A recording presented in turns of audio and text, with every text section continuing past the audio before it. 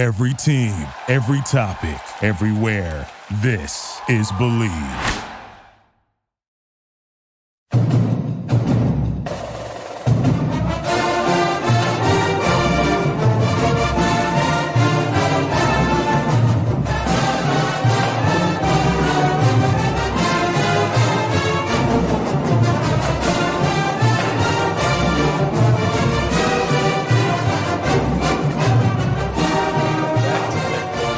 I'm your host, Mike Broadbent. Joining me is a special guest, Allen Moff, who is a former Kent State beat reporter for the Record Courier.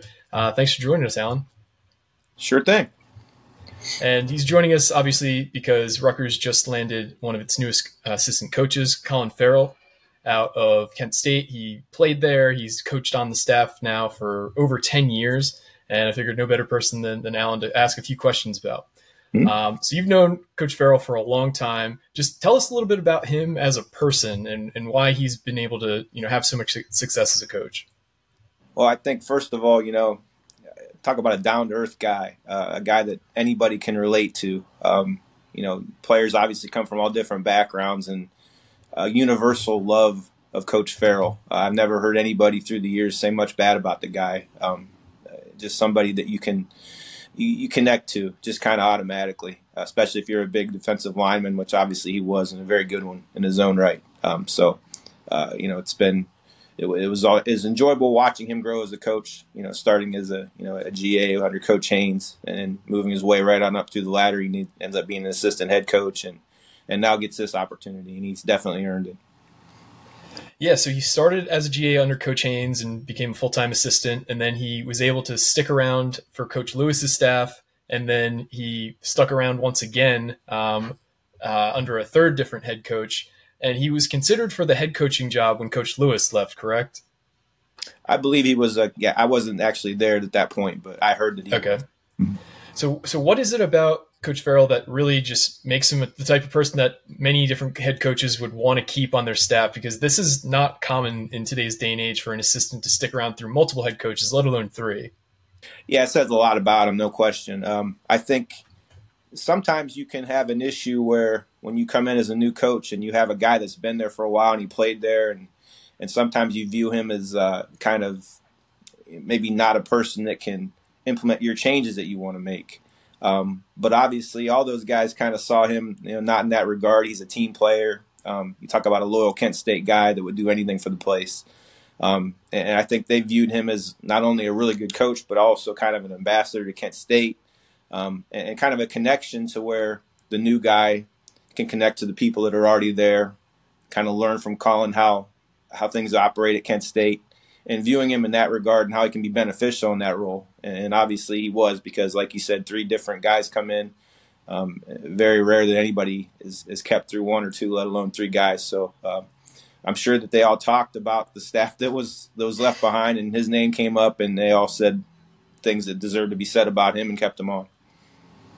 And is Kent State kind of a unique place where there's a lot of quirks and you got to have a certain understanding of how the bureaucracy works? And he just had a good understanding of that. I see a smirk, and so maybe I kind of know my answer there. Right. Yeah. As a MAC program, you can just imagine, the budget situations and the different ways that they have to get around, not being able to get, elite talent, especially in the line. I mean, kind of bouncing off your question a little bit, but when I look at Coach Ferrell, I mean, he had some really good defenses. He had some defenses that struggled against the run. But you got to realize that, when I look at him now, he goes to Rutgers, he's going to have a bunch of talent. And I'm not trying to say anything bad about the guys that came before him. He had some really good players at Kent State. But I think it was an overachieved situation in a lot of ways because they didn't have the physical talent. They didn't have the physical tools to match up. Now, I look at him, he goes to Rutgers, and with what he's going to get to work with there and the way he can coach, it's going to be really exciting to see how he does there. And they're going to put up some good defenses, no question about it. Yeah, Rutgers was in the top 25 in a lot of defensive metrics last year. They have an experienced defensive line returning. Do you think that was a big part of his decision to leave? I imagine it would have taken a very, extreme circumstance for him to leave, both of an opportunity. He's from New Jersey. He's been at Kent State forever. Do you think it was just the perfect time, the perfect situation for him to kind of be willing to leave Kent State? Yeah, no question about it. I'm sure, you see how loyal he was to Kent State. I'm sure has a similar loyalty toward his hometown. And when a situation like this opens up, I'm sure, I know that he's had other opportunities to go in the past, especially when these coaches leave. You know how that typically goes. They just scatter everywhere, and he definitely would have had his opportunities to go. But this is probably the time. I mean, as loyal as he is to Kent State, the years are starting to tick away, and if you're going to make a move, if you're him to see where you can take this thing, now's the time to do it, and you get an opportunity to go to the Big Ten and the school where you grew up. Yeah, I'm sure just something he viewed that he just needed to do at this point. Absolutely. Is there any examples that you can think of specifically where Coach Ferrell took a kid who was kind of raw or, not a highly recruited kid and developed him into one of the top players in the MAC? You could go across. I mean, like I said, I think he did a lot with the talent that he had. And again, not to, I just look at how undersized they were. I mean, if you're Kent State, sure, it's so hard to recruit size. So I think what they did, especially in the later stages under Coach Lewis especially, is they kind of went at it in a different way. They're like, we're not going to go try to find 300-pound guys just to find 300-pound guys. We're going to get undersized guys, and we're going to try to do it differently. And the results were mixed. Certain teams, it was really hard to match up. But, yeah. I think he got as much mileage out of those guys as he possibly could have as units. As individually, I remember a local guy named Matt Summers. He's a Kent Roosevelt High School kid in the backyard who was recruited by no one but Kent State.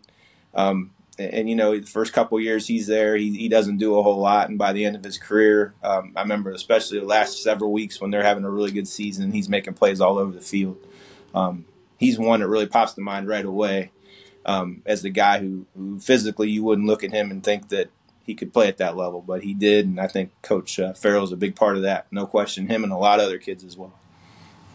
Yeah, I've noticed that in the last few years, Rutgers has been trying to flip Kent State kids late in the process, a few defensive linemen that we targeted. There's a kid named CJ West who's an interior defender on Kent State right now, who's one of the best interior defenders in the country. I think PFF had him as like the 14th rated defensive tackle out of like 800 qualifiers, so it seems like he's really either a great talent evaluator, a great developer of talent, or just a little bit combination of both. Would you say that's pretty accurate? I would say that's very accurate. And not only is, he's a very good recruiter too. I know that they had more and more success. I mean, Kent State recruiting, boy, it's tough. I mean, until Coach Lewis came around, you're talking about 2 winning seasons since the 70s. I mean, try to find kids to come to the program, especially locally, and with that kind of a resume, that's very difficult. But he was able to. They started getting more local kids that had some success, which was huge. The image of the school improved drastically, not only locally but nationwide. They've had some pretty good teams. Last year was a rough one, but and again, he's a big part of all that. No question, he's sitting right there in the middle of all that, and making sure guys that reach their potential, even probably beyond in some situations. Yeah, that's great to hear, because Rutgers fans are a little worried that, he hasn't really recruited at a high level, but you're laying out this case that it's incredibly difficult to actually recruit at a high level at Kent State. But it's also refreshing to hear that he's a great recruiter as well. So that's good news for Rutgers fans. Is there anything in closing that you'd like to kind of talk about? Maybe an anecdote, a funny story, anything that Rutgers fans should know that we haven't already discussed about Coach Ferrell? I remember he didn't know me very well, and I would come to practices, and the first couple of times, he's like a watchdog, man. He's very protective of the program and his kids, and he's looking at me like wondering, well, what's this guy doing? And then we actually got to know each other after that pretty well, but that was just kind of gives you a general, just little story of the the loyalty that he feels toward the program he's at and the one he represents, and especially at Kent State, where there's so many negatives that could be circling around a program like that. But here's a guy that stayed that long and oversaw it, a huge transformation. And I think like I said, I think you're getting a good one. I think that again, I just look at you give him the tools that Rutgers capable of giving him as a recruiter, as a coach with talent. And I think he's going to do a really good job for you. Awesome. Well, thank you so much for your time, Allen.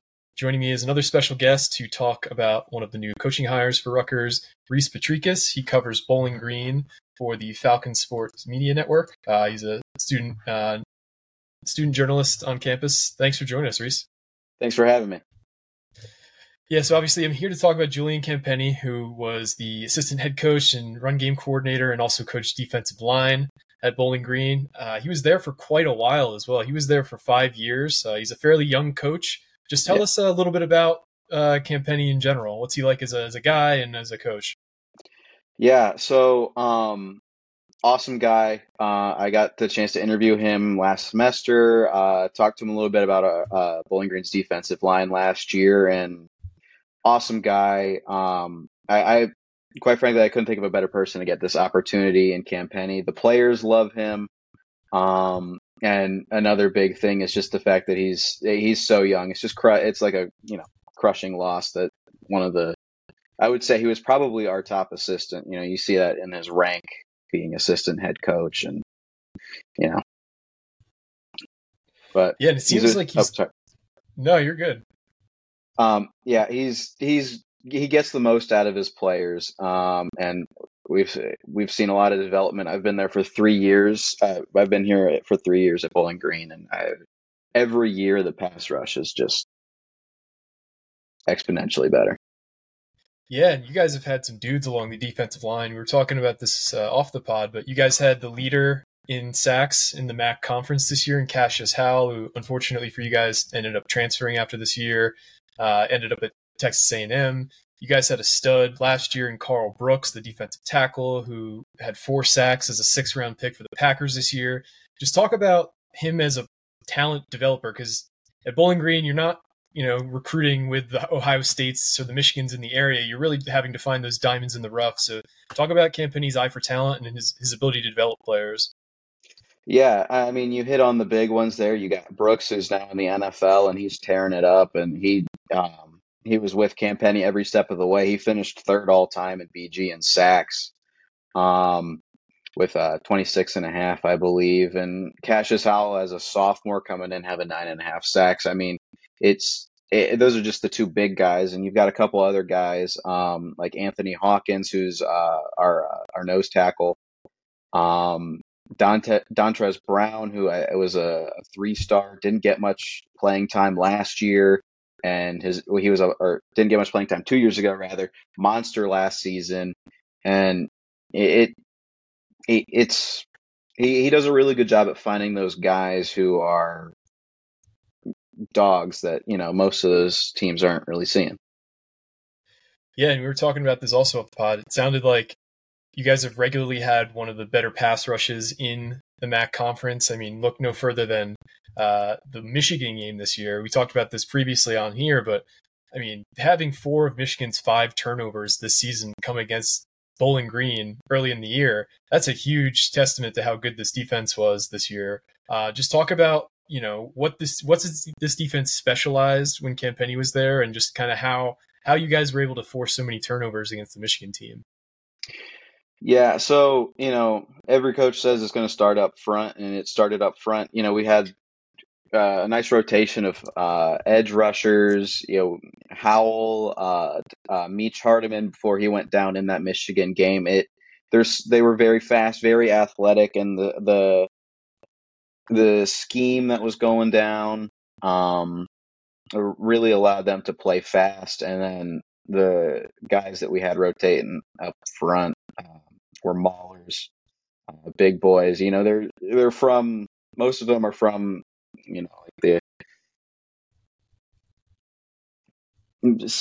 like mid Ohio, and everyone knows how those Midwestern boys develop. So it's an impressive group for sure. Is there any kind of anecdotes about Campenni that Rutgers fans should be aware of? Just anything about him as a person, funny stories about him, just anything you could think of that comes to mind immediately when you think of Julian Campenni? The players all love him, from what I've heard, enough to where he posted on Twitter or X or whatever anyone calls it anymore. Carl Brooks sent him a signed jersey, a nice little message on it. The players buy into him as their position coach, and that's the big deal. And I think it also comes down to the fact that he was playing football less than 10 years. He was playing college football less than 10 years ago. So he's able to relate to them a little bit better than some of the other guys in the college football world are. Yeah, he had a similar path. He didn't go to the biggest school. He went to UConn. He developed himself through their program into a guy who got a cup of coffee in the NFL. And, now he's, he coached at his high school again after he graduated. And then he basically spent he spent a little bit of time as a GA at Boston College, but he spent almost the entire time since he's done been playing football at Bowling Green. So it kind of goes to show the impact he's made on the university and the program. But Rhys, really thank you for coming on. Where can we find you on your social media, and where can we find your work? You can find me on social media, Instagram, Twitter, at Rhys Patrykus, RhysPatrykus. And you can find some of my work on bgfalconmedia.com. You can go to Sports tab, click football, and you'll see my name there every 2-3 articles. And yeah. All right. Well, thanks so much for joining us. And for everybody who's listening, of course, this has been another edition of the Night Report Podcast. Signing off.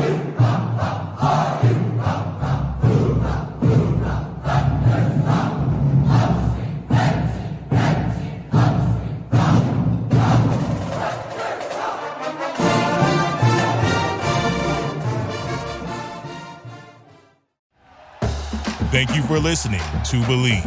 You can show support to your host by subscribing to the show and giving us a 5-star rating on your preferred platform. Check us out at Believe.com and search for BLEAV on YouTube.